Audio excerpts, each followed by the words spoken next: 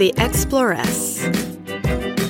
Time traveling through women's history, one era at a time. I'm your host, Kate Armstrong. If you haven't yet listened to episode 2 on lady nurses, I'd suggest you go back and do that now. It'll really make you appreciate what Clara had to deal with. If you're American, then you've probably heard of Clara Barton. You'll have learned that she was a Civil War nurse for sure, and that she's responsible for the American Red Cross. But did you know that she was also a well-loved teacher who founded a school for wayward boys? How about the fact that she publicly chastised a crowd full of veterans for not being nice to suffragists, and got away with it? Did you know that she was one of the first women to work in a government office, and that she's largely responsible for the first aid kit in your car? This outrageously industrious woman had several careers, impacted thousands of lives, and influenced the shape of the world's approach to relief aid. She lived a big, full, and sweat-inducingly adventurous life. But here's the thing that bothers me about how we talk about women in history. So often they're cast in one of two roles, angel or harlot, saintly Joan of Arc or Medusa. But no woman is really either of those things, is she? After all, as Clara's fellow Civil War nurse Walt Whitman once wrote, "We are large, we contain multitudes." Don't get me wrong, Clara earned her title as the Angel of the Battlefield. But I want to peel back the label and try to discover the woman behind it. The flesh and blood lady who was incredibly brave on the battlefield, but terrified of public speaking. Who didn't wait for anyone's permission, but who cared a lot about what other people thought. She was confident but insecure, so sure of her path, but often completely lost. Because these multitudes don't diminish what this dynamo achieved. They make it that much more real and amazing. In this episode, let's explore the life of this hardworking, extremely ambitious character. Grab a ruler, some bandages, and your traveling camp bed. Let's go traveling.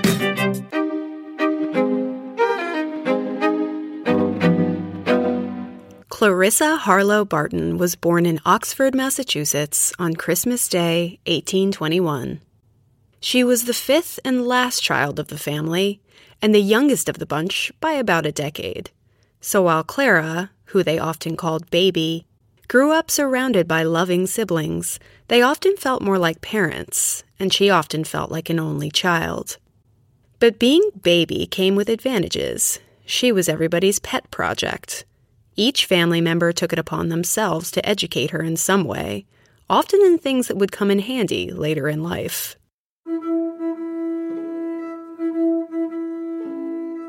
Her dad, Stephen Barton, had married young Sarah Stone back in 1821. Rather hastily, I might add, as their first son was born only 5 months later. Whoops! The Bartons and Stones had long been a part of this rural New England community, one full of churches, clapboard houses, farms, and mills. Now a well-respected, firmly middle-class farmer, Stephen was considered a man of sound judgment and stately bearing. But as a young man, he joined up with the military, going off to fight in the so-called Indian War out on the Ohio frontier. I listened breathlessly to his war stories, she said. Illustrations were called for, and we made battles and fought them. Clara absolutely adored her dad. They used to set up mock battles and talk about politics. Not the most mainstream of occupations for a girl of this era. But each member of the family were her teachers in one way or another, and Clara was quick and eager to learn. She said she didn't remember a time when she wasn't able to read. Her older sisters taught her writing, art, literature, and geography. Her brother Stephen disliked school so much as a young buck that at 12, he still couldn't read. But this late bloomer went on to teach himself math, which he then became ace at. So when he wasn't busy working at his mill, that's what he taught her. Stephen and her other brother David, dashing adventurer and all-around wild child, also taught her other unseemly things for a lady. For example, they taught her how to throw a ball, to hammer a nail into a board, and tie good knots. David was also a very dedicated lover of horses. So when Clara was 5, he took her out into the fields with some young colts and popped her up on one. You know, no saddle, as you do.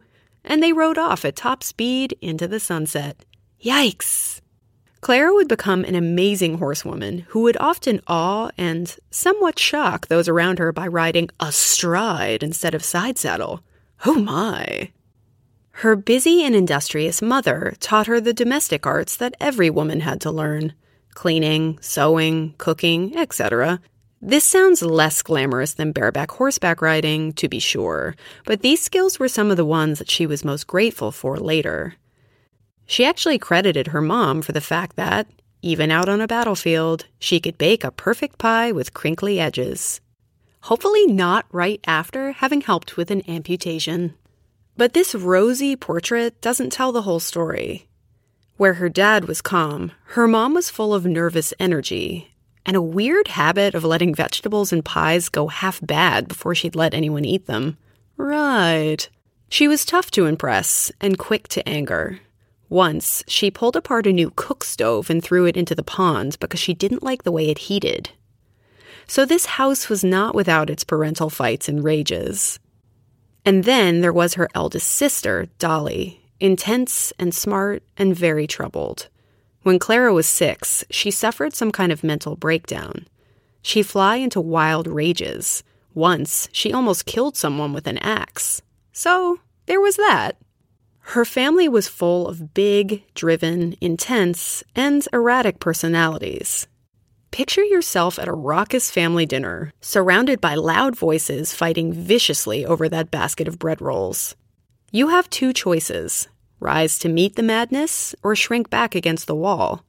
Young Clara took the second option. She grew incredibly shy, retreating ever further inward, extremely sensitive to any critique or joke. She wanted attention and praise from her family, desperately. She wanted to be able to hold her own, but she felt outmatched by her much older siblings. And as the youngest, she got teased a lot, which seemed to give her a debilitating fear of being wrong. Take this comment, which she wrote about her childhood. In the earlier years of my life, I remember nothing but fear. She also lived in fear of being a burden. The fact that her mom sometimes seemed to find her one probably didn't help. She found it overwhelming to ask for anything, even small things. Her mother was mystified by how, instead of just saying she needed a new dress, she'd burst into tears and run to her room. Understanding of a sensitive nature, her mother was not. Plus, as anyone from a large family will attest, Clara often felt lost in the shuffle. In this family of busy, ambitious people, she'd either get intense attention, critical and pointed, making her a canvas to paint their own ambitions on, or none at all. So Clara grew up with an intense desire for both attention and approval. She'll find it soon enough by being an A+ student. At age 4, she was sent to school. This was not a preschool of the 21st century, with naps and snack time and finger painting. Country schools usually featured one schoolroom, one teacher, and some 40 students of all different ages. She was by far the youngest kid there, and shockingly timid. But that didn't mean she wasn't super keen to do well. After dutifully spelling out words like dog and cat, she got bored, looked down at her speller at the most advanced section, and told her teacher, I read an artichoke. To say she was an accelerated learner is putting it mildly. And wouldn't you know it, doing well at school won her the praise she was looking for, so she threw herself into it. When she came into possession of a children's atlas, she insisted on waking her sister up every morning to help her find mountains, rivers, and capitals. Which is kind of cute, as long as that sister had her morning coffee first. But shyness continued to be a roadblock for Clara. We're talking painfully, cringingly, if you laugh at me, I will throw up and die kinds of shy. Her teachers tended to love her. They gave her all sorts of extra lessons in things like astronomy and poetry, far beyond what the rest of the class was learning. But she was one of those kids who'd rather eat lunch with her teacher than face the cafeteria and kids her own age. It can't have helped that she was always straining at the edge of her seat, waving her hand around, and struggling with a slight lisp. Once, Clara gave the answer to the teacher's question about Egyptian kings as follows: Ptolemy! The older kids started giggling when the teacher told her that it was actually Ptolemy. She burst into tears and left the room. Drama! For a woman who would become a teacher, a battlefield nurse, and a lecturer to thousands, this whole side of her young self is so interesting to me. To this day, she wrote later, I would rather stand behind the lines of artillery at Antietam or cross the pontoon bridge under fire at Fredericksburg than to be expected to preside at a public meeting. But luck swept in around age 8, when the family moved onto a bigger farm after their uncle Jeremiah Learned died. Clara found herself left to run wild with her many cousins, which drastically improved her social skills. They explored caves, rode horses, ran across logs in the mill stream. That's some dangerous business. But even then, she was still looking for the approval of adults. When a painter came by the house to do some work, she asked if she could be his apprentice. So he taught her how to paint, to prepare oils, and make putty. Think of yourself at age 8. How many minutes would it take before you got bored with this game? But Clara was a diligent worker. She even varnished the dining room chairs. Can you varnish chairs? I'm not sure I can. Her Puritan-blooded father was not a fan of dancing, singing, or general wildness in his family circle, so she was forbidden to do any of those things. But one Sunday, a bunch of kids convinced her to sneak out and go skating. To teach her how, her cousins helpfully tied scarves around her waist and pulled her along, which inevitably ended in 2 bloody knees and many tears. Also, a pronounced limp. She was so afraid of her parents' disapproval that she did what she'll often do in later life, hid her ailments. It took several days for her parents to discover the extent of her injuries, which says something about Clara's strength or something about her parents' negligence. You be the judge.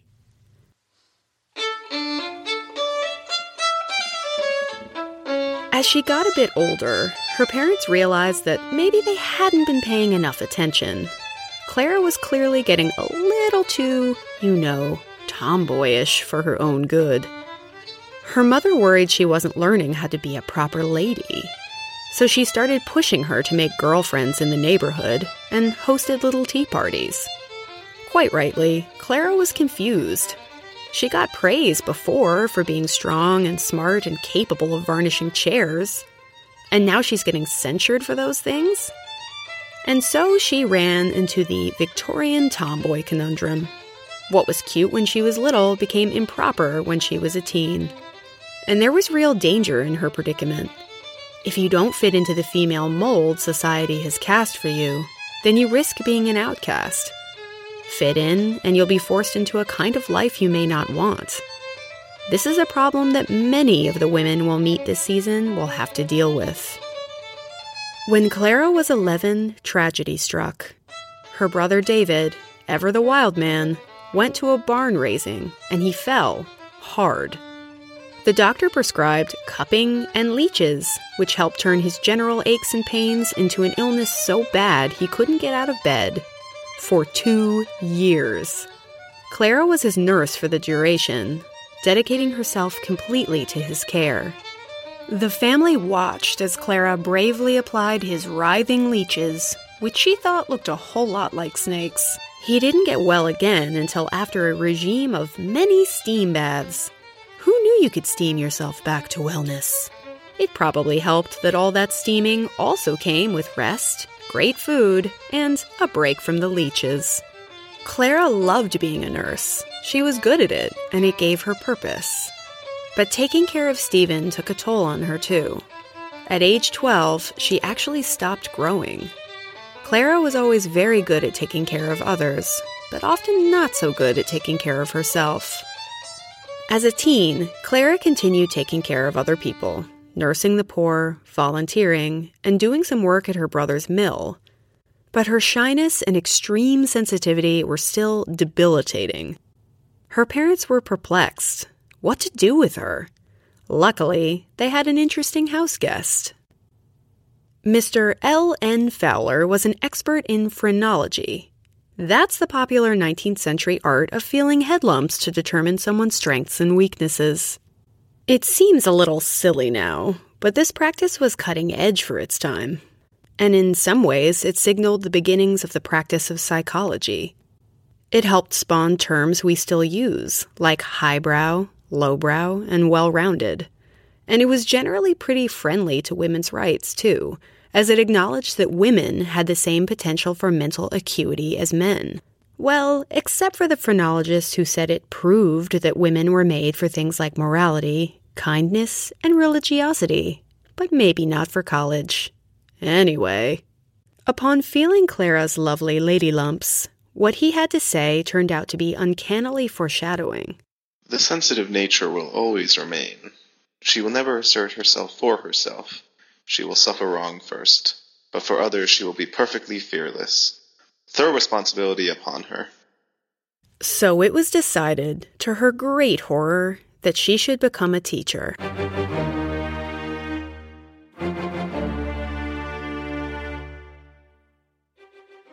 At 17, she took charge of her first classroom in a local school. That classroom included 40 students, ranging from age 4 to 13. Please imagine, for a moment, the potential madness of a classroom full of 40 kids, all of wildly different ages, for a new teacher with no training, who's about 5 feet tall and barely older than some of the students she's supposed to be teaching. I've been a high school teacher, and unlike Clara, I'm a bit of a show pony.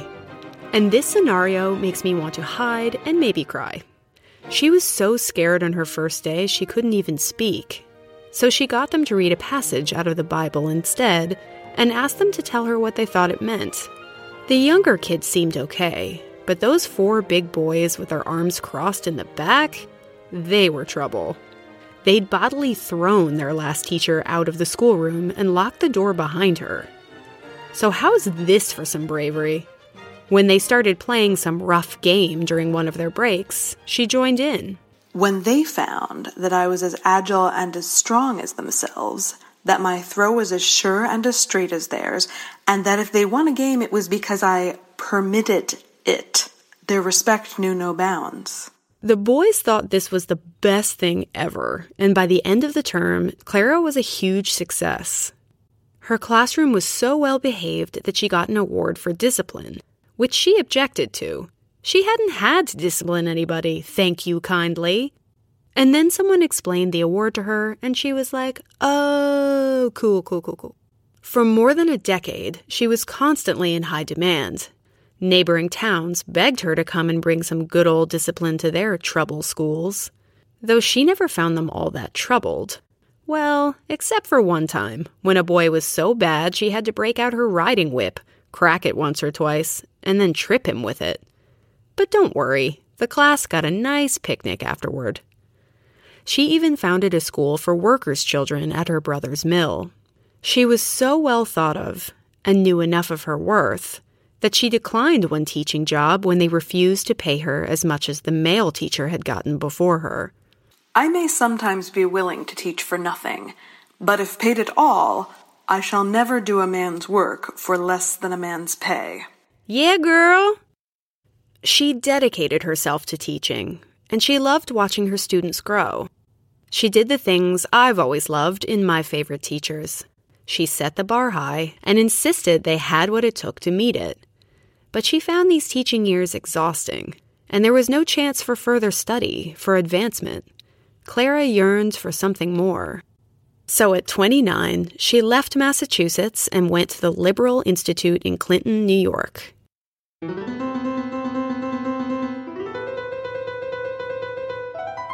This was one of maybe 3 colleges that accepted women, just by the way. Being a mature-age student, she didn't exactly hit it off with the rest of the student population. So once again, she was that kid who mostly talked to the teachers, kept to herself, and studied too hard. Like, way too hard. Clara was not going to parties or watching Netflix. She kept going back to the teachers to ask for more work, taking on pretty much every course available. One of those teachers, Louise Barker, was so concerned about her bookishness that she hatched many schemes to lure Clara out of the library. But yes, since you're wondering, Clara did have gentlemen callers throughout her 20s. And by that, I mean men who wrote her letters and took her on occasional horseback rides. This is the 19th century. There were a few she'd known back in Oxford, including cousin Jerry Learned. You know, first cousins, whatever. There was a math professor, Samuel Ramsey, who Louise Barker used as a part of her schemes to get Clara a social life. Another guy courted her, and when that failed, he went out to the gold fields in the West and sent her back $10,000 of his riches. Their correspondence about it can be summed up like this. Well, this is awkward. I'm not into you like that, so maybe take this money back? I'm sad, but just keep it. Remember me. She had esteem for these suitors, to be sure, but she couldn't commit to any. As one old friend said, Clara was herself so much stronger a character than any of the men who made love to her that I do not think she was ever seriously tempted to marry any of them. If she found someone with a bigger personality than hers, someone who could match or even outdo her, then maybe she'd think about it. But then again, if she did, I think she knew that being a wife wouldn't satisfy her grand ambitions. So, your classic catch-22 dating situation. And so in a time when marriage was considered a woman's highest calling, and the most certain way to her financial security, Clara stayed single. Clara, who was not independently wealthy, not even close. A pretty brave move in this era. Despite appearing cheerful and calm and gallivanting on horseback, Clara wasn't having an easy time of it. Her brother Stephen was embroiled in an embarrassing legal suit in which he was implicated in a bank robbery. Her mother was ill, and then she died suddenly, and Clara didn't have enough time to get home for her funeral. Despite many letters home, she felt lonely, plagued with self-doubt and depressed thoughts. Some of these thoughts, it seems, had to do with her year of school ending and the uncertainty of what she was going to do next. Clara was always happiest when she was working herself into the ground for a cause she believed in, and unhappy when she felt idle and without a clear purpose.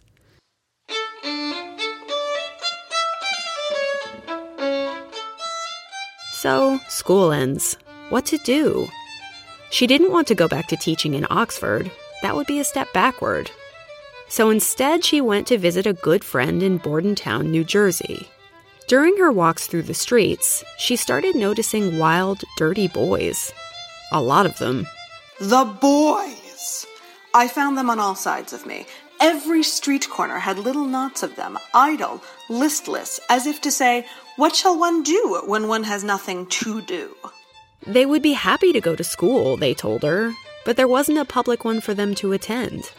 So, in very Clara fashion, she turned her vacation into a work opportunity. She went to the chairman of the school committee and told him that she wanted to open a school for these boys. He was nice enough, but essentially canned the idea. His list of objections were as follows. 1. These boys are more fit for the prison than the schoolroom. 2. The parents won't like your free school charity. It'll insult them. 3. The community and other teachers will shun you. They don't know you. 4. A strong local man teacher couldn't do this. And well, you're a woman. She told them, thanks kindly, but I'm going to go ahead and do this anyway. I'll use my own money, don't worry. But I'd like your blessing all the same. They reluctantly gave it, found her a run-down brick building, fixed it up a bit, and left her to it. On her first day, she found just 6 boys sitting on the fence, looking like a bunch of birds who would fly away at any moment. She pointed out plants and birds to them, all casual, stay or go, no big deal, whatever. They followed her into the classroom, though, where they started asking questions about the big map on the wall. It turned out that they were bored with all of their idle riffraffing. They wanted to learn. By day 2, she had 20 students, and by the end of the week, she had 40. Word spread, and before long, the school swelled to 600 boys, and eventually, even some girls. She had to turn them away crying, there were so many. But the committee told her that they were worried about her safety. These kids were criminals, after all. So Clara put the case to the classroom, in a way the teacher in me loves so very much. Now, boys, you see the reputation you beat among the best people of the town. You must either remain as you are or redeem yourselves. And so they did. She hired more teachers, and the shocked committee built her a new building. The project was a success, and it was entirely her own. Satisfied with how things were going, she went home for a summer break. And what did she find upon her return? That the town had hired a new male principal. But don't worry, they told her. You can stay on and be his assistant, okay? We'll still pay you a salary. Less than half as much as his, but that's cool, right? She did stay on for a bit, but Clara was not down with this development. After building up this school from nothing, she didn't need anyone to give me directions and tell me what I shall and shall not do. Especially directions from the critter, as she called the new guy, who didn't like any of her ideas and was generally kind of a boob. The faculty frayed, tensions grew, Clara's voice gave out. She was ill, stressed, and completely exhausted. So at 32, she left the classroom, not knowing she would never teach again. But what else is an unmarried girl to do with her time? If she wasn't going to teach, there weren't many options open to her. Nannying, domestic work, factory work, or marriage. All thumbs down. But a friend was moving to Washington, so she decided to go too, because why not? At first, she just wanted to read and chill. But we already know that Clara is terrible at chilling, and anyway, she needed money. So she went to her local congressman, Colonel Alexander DeWitt, and was like, "Hey, could you kindly find me a job?" You know, as you do. And thus, in 1854, Clara Barton became one of the first female clerks in the U.S. Patent Office.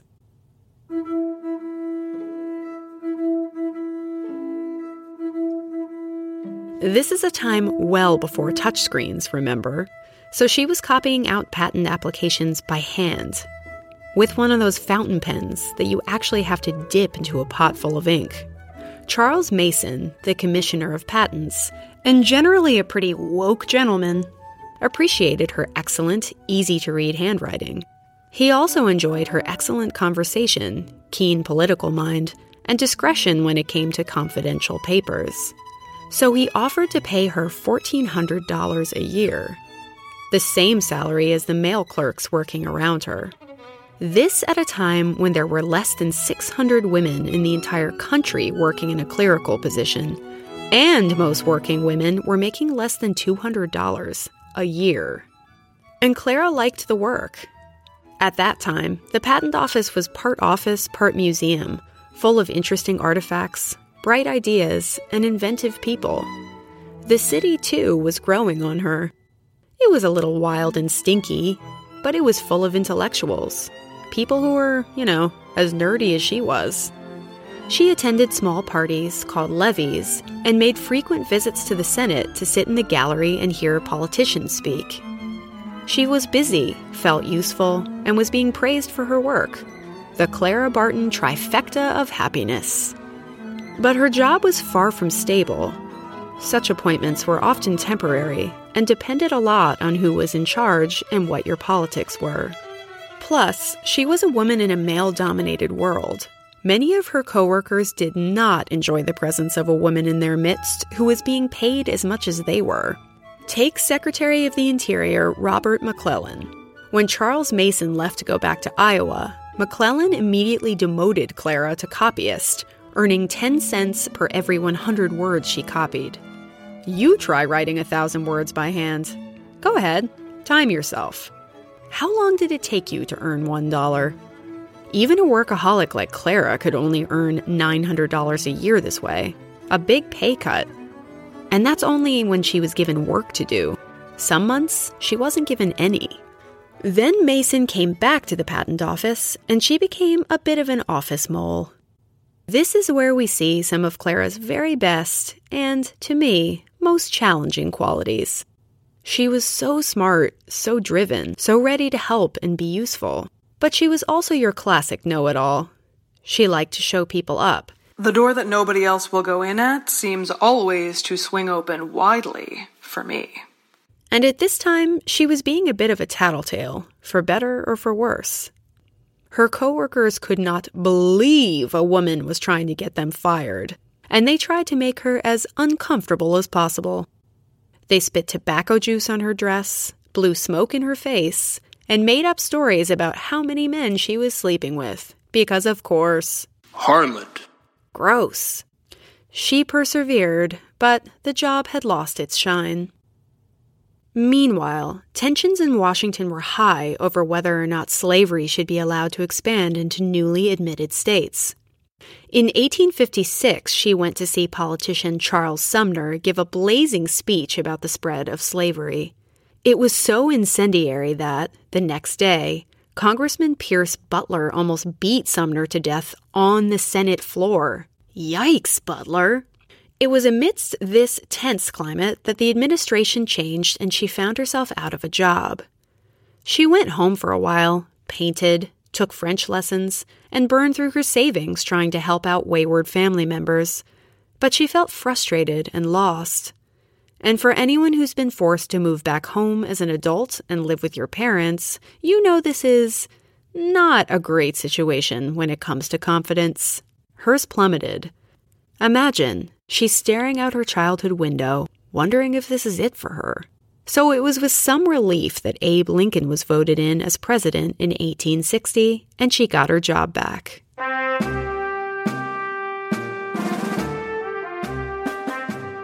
When she arrived in Washington, she found it buzzing with war talk. Everyone was talking about how South Carolina had seceded from the Union, and whether there was going to be a war. She thought the extremists on both sides were being too hasty. Slavery should be gotten rid of slowly, over time, not all at once like the abolitionists wanted. Better for everyone to calm down and just work together. It must be noted that she wasn't a blazing abolitionist, at least not yet, and she was in the majority in her beliefs. But like it or not, war was coming. On April 14th, 1861, Fort Sumter was attacked. On April 15th, Lincoln put out a call for 75,000 volunteer troops to come to Washington. Some troops from New England were attacked by a Confederate mob, making them the first casualties of the war. The government was not at all prepared to deal with soldiers, wounded or otherwise. They had no barracks or army hospitals, so they ended up putting the soldiers up in places like the Senate chambers. Clara went to see if there was something she could do for them. What did she find but a whole bunch of her former students? It really moved her to see them confused and anxious to know what was happening. They only had one Worcester newspaper among them, so they asked Clara, who would rather be shot at than speak in public, to stand on the podium and read it, which, of course, she did. This was a life-changing moment for Clara. These boys, her boys, had almost nothing. No beds, no changes of clothes, not enough rations. If the Union was this ill-equipped now, before the fighting had even really started, what would happen to the boys out on the battlefield? Over the next few months, Clara spent a lot of time with her old students in their makeshift, dirty, disease-ridden camp. Some of them must have written home about her, as she started receiving supplies from their families through the mail.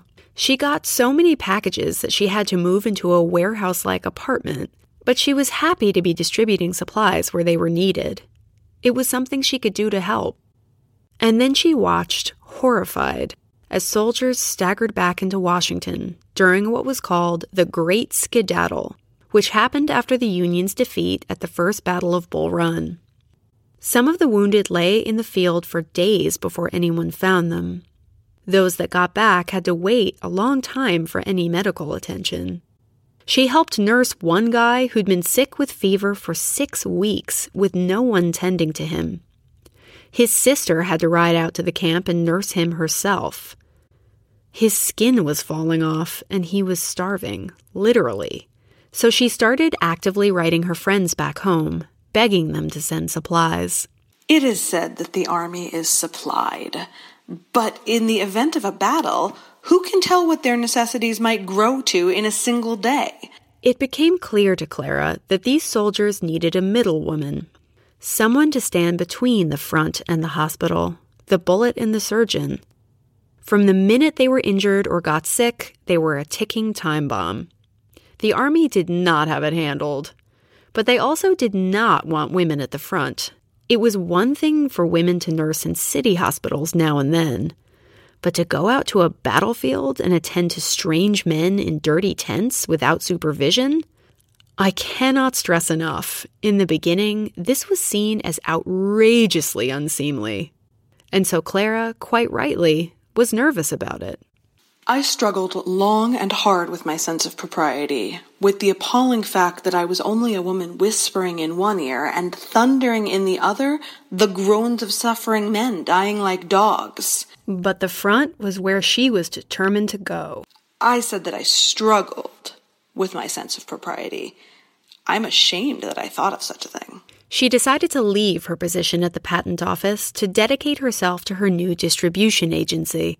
But they still held her job and paid her a partial salary for the duration. A woman working in a government agency and granted paid leave. Damn, was that ever an exception to the rule? But you couldn't just swan on over to the battlefields.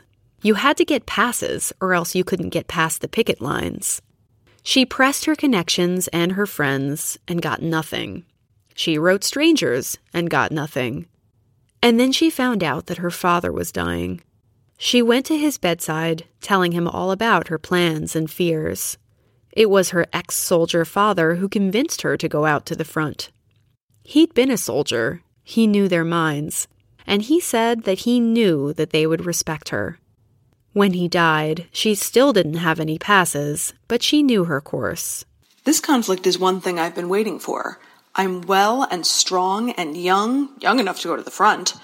If I can't be a soldier, I'll help soldiers. So she went to see a Colonel Rucker, who was the quartermaster. When he asked her what she wanted, she burst into tears. And, like it or not, that approach worked for Clara. He gave her passes and ordered her wagons, and she became the first woman to be officially given that blessing. In August 1862, she loaded up her wagon with a couple of ladies and headed for the front.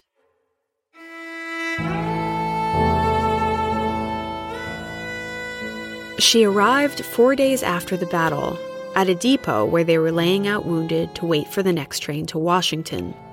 She watched as wagons dumped load after load onto fields laid with straw, like they were barn animals. Their bodies packed together so tightly that she was terrified she'd step on one. She'd thought she was prepared for this, but she wasn't. The army was already out of everything. Bandages, shirts, clean water, you name it. And all she brought with her was 2 water buckets, 5 tin cups, 1 camp kettle, 1 stew pan, 2 lanterns, 4 bread knives, 3 plates, and a 2-quart tin dish.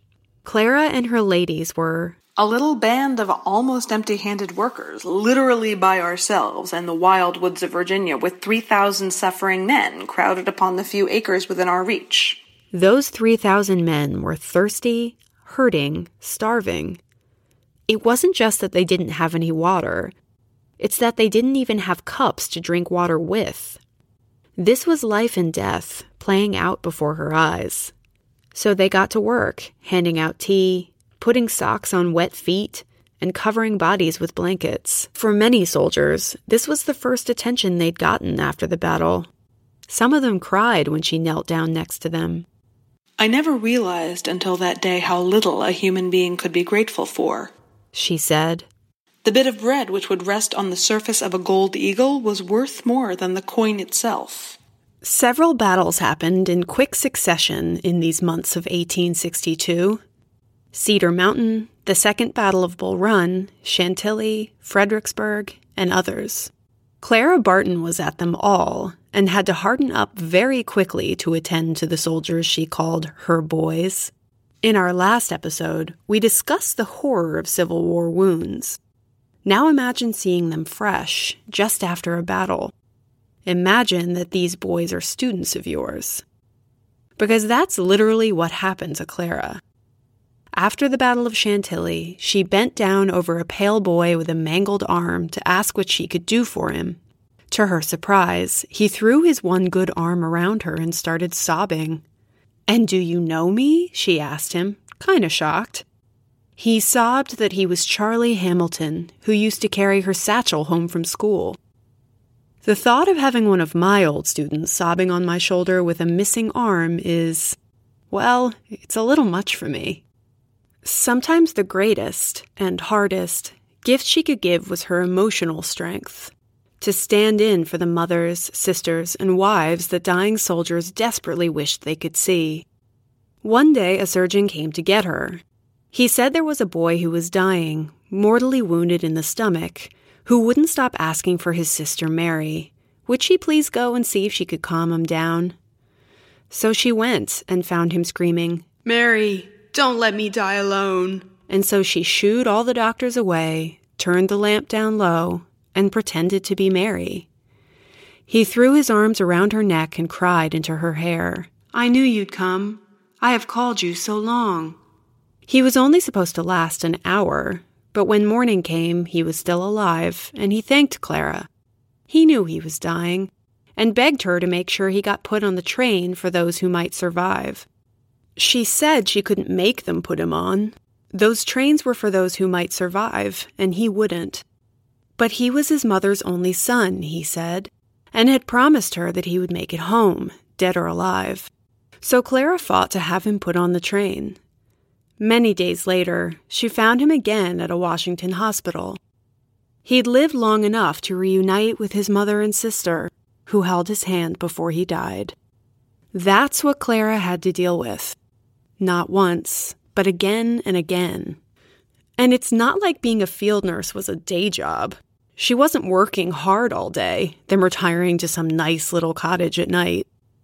She even ordered herself a camp bed, which was basically a traveling trunk that would fold out in 3 pieces to form a sleeping pallet, kind of like an IKEA futon, and probably just as comfortable.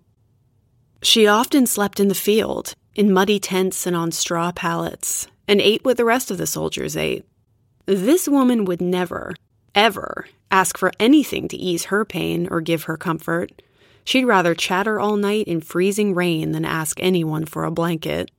As 1862 rolled on, she developed a system. Find out where a battle was happening, go out to the front, come back to Washington, sleep for a day, repeat. She got a lot more efficient at predicting where a battle would happen. It probably helped that she had friends in the government, and that the army officers were getting more and more grateful to see her heading out into the field. She discovered that, if she got caught behind the army's long train of supplies and wagons, she'd get to the battle way too late to be of any use. So she picked up a new mantra: follow the cannon. If she followed the cannons instead of the supply train, she'd be there when the action happened. The consequence of her new mantra is that she was at the front, on the battlefield, for some of the war's bloodiest fights. And unlike some nurses, she treated soldiers no matter which side of the war they fought for, which was a somewhat novel idea. But even as she got more famous, there were people who thought her whole enterprise was pretty unseemly. It wasn't proper for a woman to go out into the field, surrounded by men. It wasn't womanly. A woman with less conviction might have buckled. But Clara responded, "If you chanced to feel that the positions I occupied were rough and unseemly for a woman, I can only reply that they were rough and unseemly for men."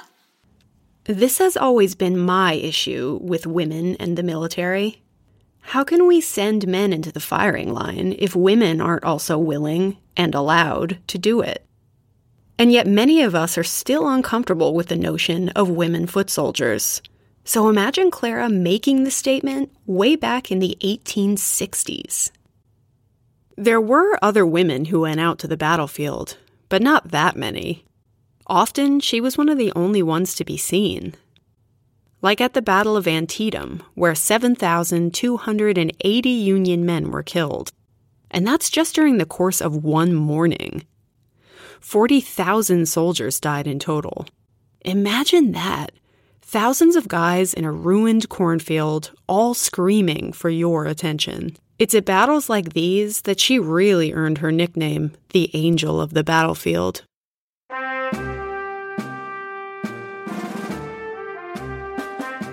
She showed up with chloroform and bandages just when it seemed like surgeons were going to have to start wrapping wounds in corn leaves. When a surgeon had just 2 inches of candle left to operate by, she came in with scores of lanterns. To the people she rescued, it seemed like she was everywhere. But even angels bleed. At Antietam, she bent down to give a soldier some water. As she helped him up, a bullet passed through her sleeve and right into him. He fell dead right in front of her. All she could think to do was get up and move on. Another time, she found a soldier groaning in pain. He had a bullet buried in his right cheek, and the surgeons were busy. Couldn't she just get a knife and dig it out for him? Mind you, she didn't have any official doctor training, but he really, really wanted her to do it, so she just went on ahead. I do not think a surgeon would have pronounced it a scientific operation, but that it was successful, I dared to hope from the gratitude of the patient. At the Battle of Fredericksburg, Clara saw the most intense fighting of her nursing career. As the Union loitered, trying to finish building a pontoon bridge to cross the river on, the Confederate Army took up posts in every city window. So when the Union troops started trying to come over, they picked them off one by one. Thousands of them. She was either insane or much braver than I am. Because when a surgeon wrote her a note begging her to come into the town, she did it. She crossed over the river in a boat, with sniper shot pinging off the water around her. Guys were shot right in front of her. A rider, who saw her and assumed she was a civilian, was incredibly shocked by her unseemly presence. "You are alone and in great danger, madam," he said, all gallant-like. "Do you want protection?" She replied that she believed herself the best protected woman in the country. But this battle was really gruesome. She spent most of it in an old plantation called the Lacey House, which was so full of wounded and dying that they were lying under tables, on stairs, leaning up in corners in pantries. The steps of the mansion hosted a pile of amputated limbs. She often had to stoop down and wring blood out of the hem of her dress. Let me repeat, wring blood out of her dress and keep on going. I'd like to emphasize again that she wasn't a trained nurse. She wasn't technically in the military at all. She was just a civilian woman trying to lend a hand, surrounded by bullets and by the dying. So it's no surprise that after Fredericksburg, after 5 months of near constant nursing, she went back to Washington in a bit of a daze. She looked in her mirror and found herself shoeless, gloveless, ragged and blood-stained, with a new sense of desolation and pity and sympathy and weariness all blended, swept over me with irresistible force. And perfectly overpowered, I sank down and wept as I had never done. She let out all of the tears, all the despair, that she couldn't let herself feel in front of the soldiers. When she finally got herself together, she opened up a mysterious box that had been delivered for her. She assumed it would be filled with supplies for the boys, but they were for her. Dresses, handkerchiefs, linens, collars. It overwhelmed her so much that she sobbed all over again.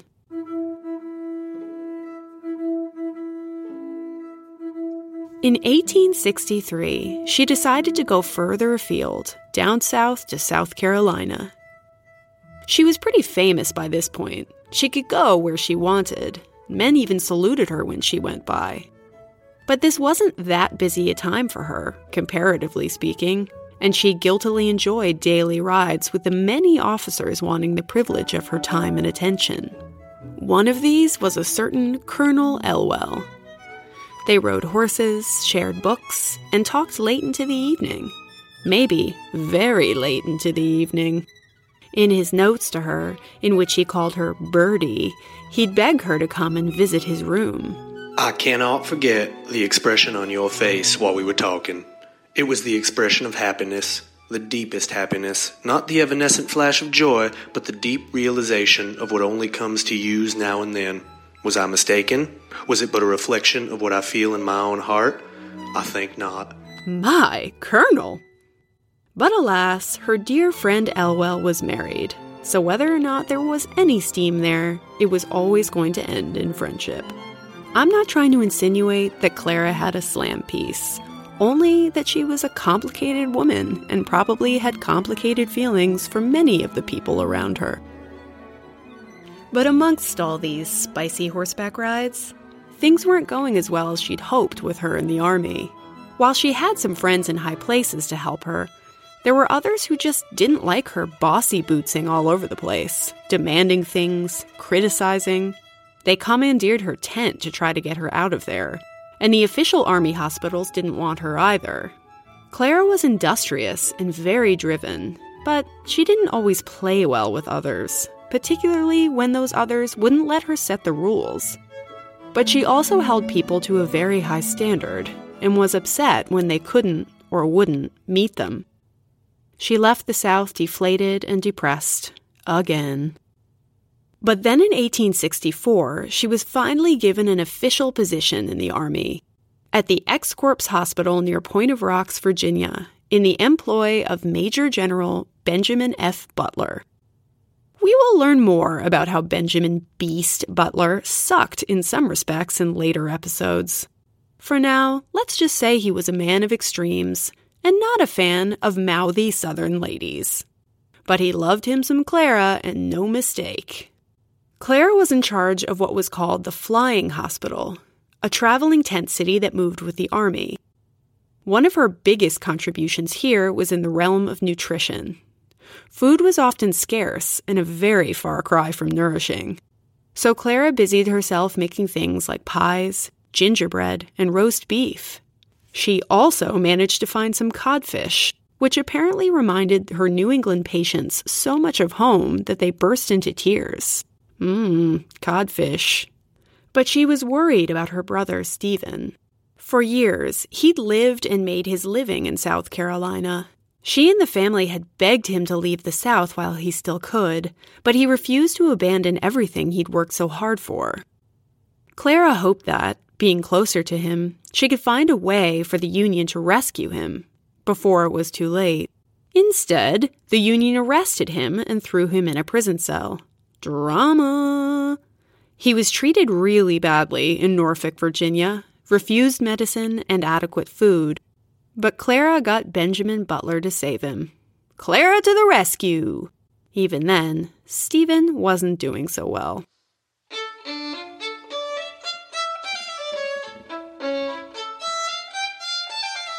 So in the early months of 1865, Clara went back to Washington to nurse her brother and a young cousin who'd been slowly dying of consumption. She lost them both and was devastated. The war ended in April that year, and Clara was once again at a loss and at an all-time black cloud low about her future. But a very current event pricked her interest. Now that the war was over, soldiers who'd been kept in southern prisons were slowly starting to trickle back into the north. They needed food and clothing and help getting in touch with their relatives. But it was more than that. So many men were still missing. She'd been keeping lists of names and addresses in her diary. The boys she'd met who wanted to make sure she wrote to their families in case of their deaths. So she applied for, and won, the approval of Abraham Lincoln to address the problem of missing soldiers. That permission was one of the last pieces of paper he signed before he was assassinated. And so the Office of Correspondence with Friends of the Missing Men of the United States Army was born and set up in Annapolis, Maryland. A notice went out in the newspaper saying she was the person to write if you had a family member missing. and missives absolutely poured into her makeshift tent. We're talking over 63,000 requests in a time well before keyboards or jelly pens. She had to hire some assistants to help her answer them all. And, you guessed it, the army wasn't paying her. They gave her supplies and help with printing her lists of names, but that's about it. Let's talk about the scope of this project. Some half of the Union men known to have been killed were still unidentified, some 190,000 unmarked graves. So she did what she could in the realm of info gathering. She would talk to the soldiers coming off the boats from the south, asking them for any information they had about the men they'd fought with. She got the press to publish her lists and got people to write in if they had any information. In 4 years, she was able to locate some 22,000 men. A huge number of those were deceased, but at least she could give their families closure. That said, a few were actually alive and well. Like this one guy who decided to shack up with a Southern lady and start a new life after the war, who wrote to her complaining about his name being splashed about in all the papers. How dare she? She wrote him back, sassily, that stern, teacherly finger wagging. It seems to have been the misfortune of your family to think more of you than you did of them, and probably more than you deserve from the manner in which you treat them. A huge part of that 22,000 located soldiers were thanks to one Dorrance Atwater, who'd been a prisoner at the famously terrible Andersonville prison. This 18-year-old secretly copied the names, ranks, and cause of death of thousands of Union soldiers while a prisoner, hiding it in his shirt sleeve, knowing that doing so could get him shot. He shared it with Clara, and in 1865, they went down to Andersonville, located and marked nearly 13,000 Union graves. That's 13,000 families that could at least know what happened to their loved one, who knew that they were properly buried. In August, she was asked to raise the U.S. flag at the dedication of Andersonville National Cemetery. Pretty big deal. But then, just like with her school in Bordentown, the gentleman took her project away from her. She was in their way. They could take it from here. Once again, she had a problem. She was out of a project. And, by the way, she'd finally lost her job at the patent office, having not been there in, 5 or so years. And she'd spent all of her money funding her initiatives. She was now living on less than 50 cents a day. Whoops. Luckily, a few things happened. Congress appropriated $15,000 to reimburse her for expenses associated with her search for missing men. She also testified in front of Congress about her experience at Andersonville. She not only told them about how horrible the conditions had been for the prisoners, but how terrible things were for African Americans in the South. Clara had started to lean much harder towards being an abolitionist. And thus she became the first woman to testify in front of Congress, fighting against oppression. Yes, Clara. But what to do now? She needed money and a project. Her friend and fellow nurse, Frances Gage, was like, "Easy, do what I do. Start lecturing."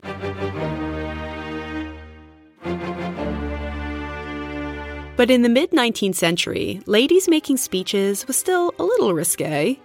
And Clara would rather gouge her own eyes out than speak for a crowd. But in 1866, and for 2 years, Clara went out on the circuit anyway, giving speeches about what she'd done and seen during the war. And though she still had morbid stage fright, she turned out to be really good at speech-making. She was a big success, thrilling audiences, earning her some $75 to $100 per lecture. She shared platforms with famous people like Frederick Douglass, Ralph Waldo Emerson, and Mark Twain. These speeches about her exploits are actually a big part of why she's still so famous today. Girl was nothing if not good at crafting her own public image. And though she was never fully entrenched in the suffrage movement, she did use her fame to try and make some headway for women's rights. She was particularly well-placed to do this because, unlike most lady lecturers, many of the people in her audience were men. Women were your friends in times of peril. She told the vets in her audience. And you should be hers now. Before one such speech, Clara read an ad about it in the local paper. Don't worry, it promised. She's not going to be one of those lady speakers who drone on about rights and such. So she marched up to the stage, did her usual thing for a crowd that was mostly gentlemen veterans, and then delivered the following zinger. You glorify the women who made their way to the front to reach you in your misery and nurse you back to life. You called us angels. Who opened the way for women to go and make it possible? For every woman's hand that ever cooled your fevered brows, staunched your bleeding wounds, gave food to your famished bodies or water to your parching lips, and called back life to your perishing bodies, you should bless God for Susan B. Anthony. Boom! By 1869, age 47, Clara was completely exhausted. Again. She'd officially closed up the Office of Missing Persons, and her hard living, stress, and lack of sleep were finally catching up. So her doctor advised her to take a break and go to Europe. Eventually, she ended up in Switzerland, which is where she met a Dr. Louis Appia. And he had a question for Miss Barton. Why had the United States not signed up to the Geneva Convention? Why didn't they want to get on board with the Red Cross? She said she didn't know. She'd never heard of it. Well, 32 nations had signed on to the Geneva Convention, which laid out how soldiers were to be treated in times of war. It said that all things related to wounded soldiers had to be neutral, like when you call a timeout and capture the flag. Hospital personnel and nurses should be treated with immunity. The wounded should be taken care of no matter what side they fell on. Medical supplies weren't to be raided or touched. So basically, everything she'd been trying to do out on the battlefield. This Red Cross thing sounded great. Whereas I would have then gone to Budapest and spent several years floating in thermal pools, Clara started feeling listless. Lucky for her, a war was about to start. The Franco-Prussian War, to be exact. Bad health be damned, she was going to the front with the Red Cross. When she did, what she saw hugely impressed her. They had so many supplies. Things were clean. The medical personnel were trained and treated well. And unlike in the Civil War, no soldier could lie there untreated for long. It must have been amazing and kind of upsetting to think of how many lives such a system would have saved in 1861. But she wasn't just handing out supplies. In the city of Strasbourg, Clara saw that many civilian women had been affected by the carnage. People were homeless, demoralized. So instead of just giving them food, she fell back on her old teaching days and set the bar high. She bought cloth, made designs, and gave it to these women to sew and either hand out to the destitute or sell to make some money. She didn't just put clothes on these women's backs. She helped them do it for themselves. But again, Clara collapsed and was out for the count for several years. Apparently nursing in 2 wars back-to-back will do that to you. She stayed in Europe for a while, then finally went back to America, where she found doctors that did her about as much good as they'd done her brother David back in the day. They told her to take 3-hour baths, drink rum, and cherry cordial. That would fix her right up. Eventually, she ended up in a sanitarium, or what sounds to me like a really lovely spa. There, she ate healthy things like the original, not nearly as delightful graham cracker, and a newly invented health food called granola. Eventually, she was well enough to take up a new project. About time, because let's be honest, Clara, you've been a real slacker in life thus far. That project would be the American Red Cross. She spent 5 years working hard, harassing people, and getting journalists and veterans on her side, in a time when women weren't often change-makers, especially in the halls of Washington. Clara and her followers campaigned tirelessly, wading against the tide of people who might have shut her down. And at long last, on May 21st, 1881, the American Red Cross was founded. It was a giant, gleaming, monumental achievement, and it shaped American relief work forever.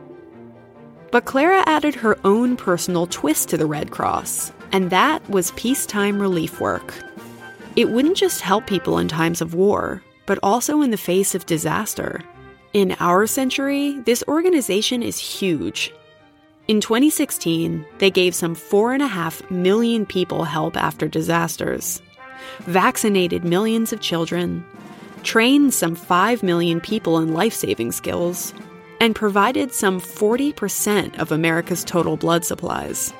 But in 1881, it was just Clara and some buddies making pamphlets explaining what the Red Cross was and passing them out to anyone who would listen.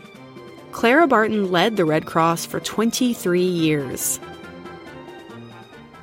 It would take a very long podcast to detail all the things she did in those decades. So let's highlight some of the most amazing.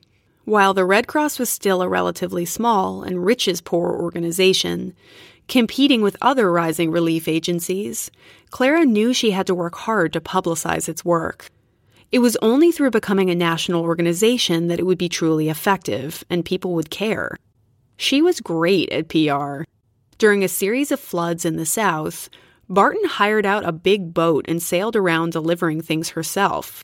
Much like she used to materialize out of the mist to deliver chloroform and bandages, her boat appeared out of nowhere, making it seem like the Red Cross was everywhere, showing up just when you needed them. Those are some good optics. In her quest to publicize the American Red Cross, she also accepted an invite to go and talk at an international Red Cross convention in Geneva, becoming the first female diplomatic representative in American history. They were so impressed with what she was doing with peacetime relief that they actually added a new amendment to the Geneva Convention called the American Amendment. The Clara Amendment would have been cooler, but okay, all right. Though perhaps this wasn't her goal, her presence and influence there was a huge coup for women's suffrage. In the public world, still dominated by men, she was speaking in front of large crowds and being listened to, making more headway for women's rights than many. Miss Barton has not proceeded to batter down opposing walls with a sledgehammer, one admirer put it, but has quietly and skillfully opened a door with a well-turned key. It will never be closed. She also infused some revolutionary ideas into the relief work of the Red Cross. First was that everyone deserved their help, no matter who they were or where they came from. The second was that the Red Cross shouldn't just swoop in and take over. Their role was not just to aid, but to help people help themselves for both the short and the long term. During the terrible Johnstown flood in 1889, she went out of her way to get to the poorer families that many other relief organizations were ignoring. She opened several hotels for homeless people, then turned their management over to local women. In 1893, a terrible hurricane off the coast of South Carolina absolutely devastated the Sea Islands where Clara had once done her nursing. The predominantly African American communities who lived on those islands were left starving and destitute, a condition that, sadly, a lot of Americans turned a blind eye to. Clara Barton, upset by this, went off to help them, with zero government aid and very little money left in the Red Cross coffers. What she facilitated was astounding. She didn't just supply them with food to get them through the winter. In fact, she would only give them food donations if they planted the seed she gave them in their gardens, thus ensuring that they'd be able to feed themselves come spring. The harder the local people worked to rebuild, the more rations they got from the Red Cross. This may sound harsh, but the idea was to give the very demoralized locals the power to rebuild their own community, create their own prosperity, in a way that would last long beyond this particular crisis. Take the clothing department she set up, run by local women.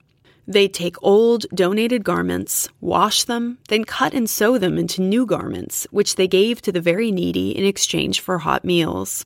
She also encouraged them to plant the specialized cotton that had once made the Sea Islands quite rich and famous. It was hard to find those seeds, so Clara harassed the government. She was such an expert harasser. To obtain it, thus ensuring the Sea Island people would have a long-term and sustainable cash crop. With little support, a lot of skepticism, and a lot of hard work from the local community, she helped get 300,000 people through the winter. Or rather, she helped them get themselves through the winter. She also got involved in foreign aid. In 1891, Russia suffered a terrible crop failure, resulting in some 35 million starving people. America had never really gotten involved with foreign aid to this point, and decided that they didn't want to now. So Clara just went ahead and did what she did best, took the hell over. The Red Cross, still not huge at this point, made corn donations that fed 700,000 people for a month. She got involved in other foreign war conflicts too, serving in Cuba, the Bulgarian and Serbian War, and the Spanish-American War, because why not?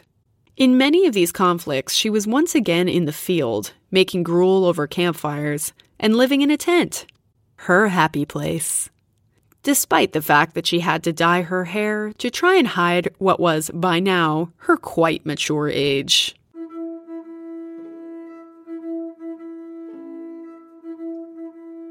Clara was an absolute force of nature, but that didn't always make her a great leader. She saw the Red Cross as her baby, her greatest project, and was very much of the mind that if you want something done right, you'd better do it yourself. Like, do everything yourself. Unfortunately, Clara had never learned to delegate or go with the group's consensus. She was no longer called the Angel by her followers, but the Queen, or the Great I Am. Other people saw her as dictatorial. When people offered her suggestions, she took it as criticism and often reacted badly. When people disagreed with her, she saw it as treachery. Plus, she just didn't want to sit behind a desk. She wanted to be in the field. Basically, Clara just couldn't let go. And so it was that, after a significant amount of pressure from inside the organization and outside of it, she was forced to resign in 1904 at age 73. Her baby had been taken away from her. Poor Clara. Ready to rest after, let's call it 5 careers, she retired and took up knitting. Just kidding. She wrote a book about her childhood and founded the National First Aid Association of America. She helped create the first aid kit that's probably in your closet somewhere. Girl never was very good at sitting still.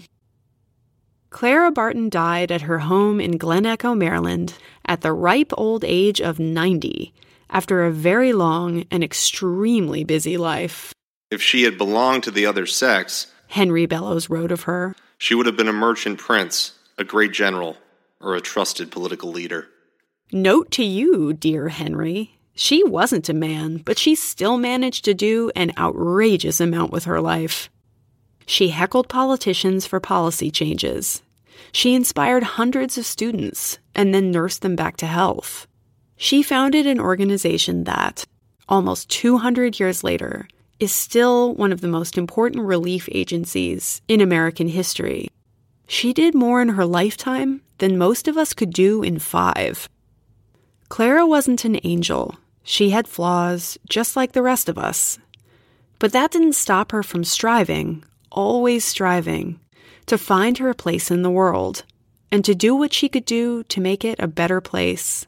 Others are writing my biography, and let it rest as they elect to make it. I have lived my life, well and ill, always less well than I wanted it to be, but it is as it is and as it has been. So small a thing to have had so much about it. But her life wasn't a small thing. It was large and inspiring and full of fascinating multitudes. Until next time.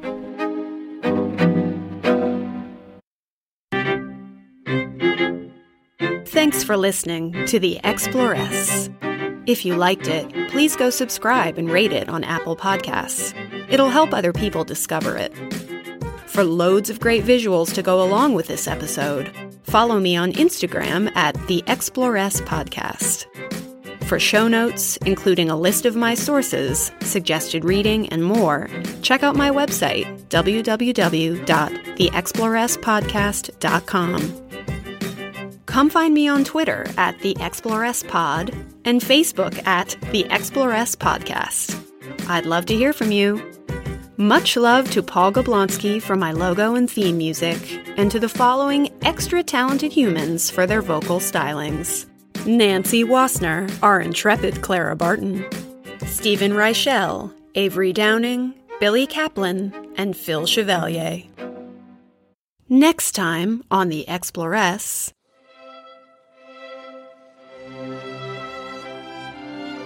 When you think of sex in Victorian America, a hazy image of high necklines and strict codes of conduct descend. But if you squint, you'll see that sex is there. It's everywhere. And prostitutes are all over the Victorian era. Not just the soiled doves that wander streets and fancy parlors. One used to shame women who step out of their private sphere and dare to work and act on the public stage. We'll step behind the 19th century velvet curtain and explore sex in all its guises. From steamy correspondence and changing courtship rituals to the wartime sex trade and America's early porn. Grab your sheerest stockings and your tiniest corset. Let's go traveling. Say goodbye to your credit card rewards. Greedy corporate mega stores, led by Walmart and Target, are pushing for a law in Congress to take away your hard-earned cash back and travel points to line their pockets. The Durbin-Marshall credit card bill would enact harmful credit card routing mandates that would end credit card rewards as we know it. If you love your credit card rewards, tell your lawmakers, hands off my rewards. Tell them to oppose the Durbin-Marshall credit card bill.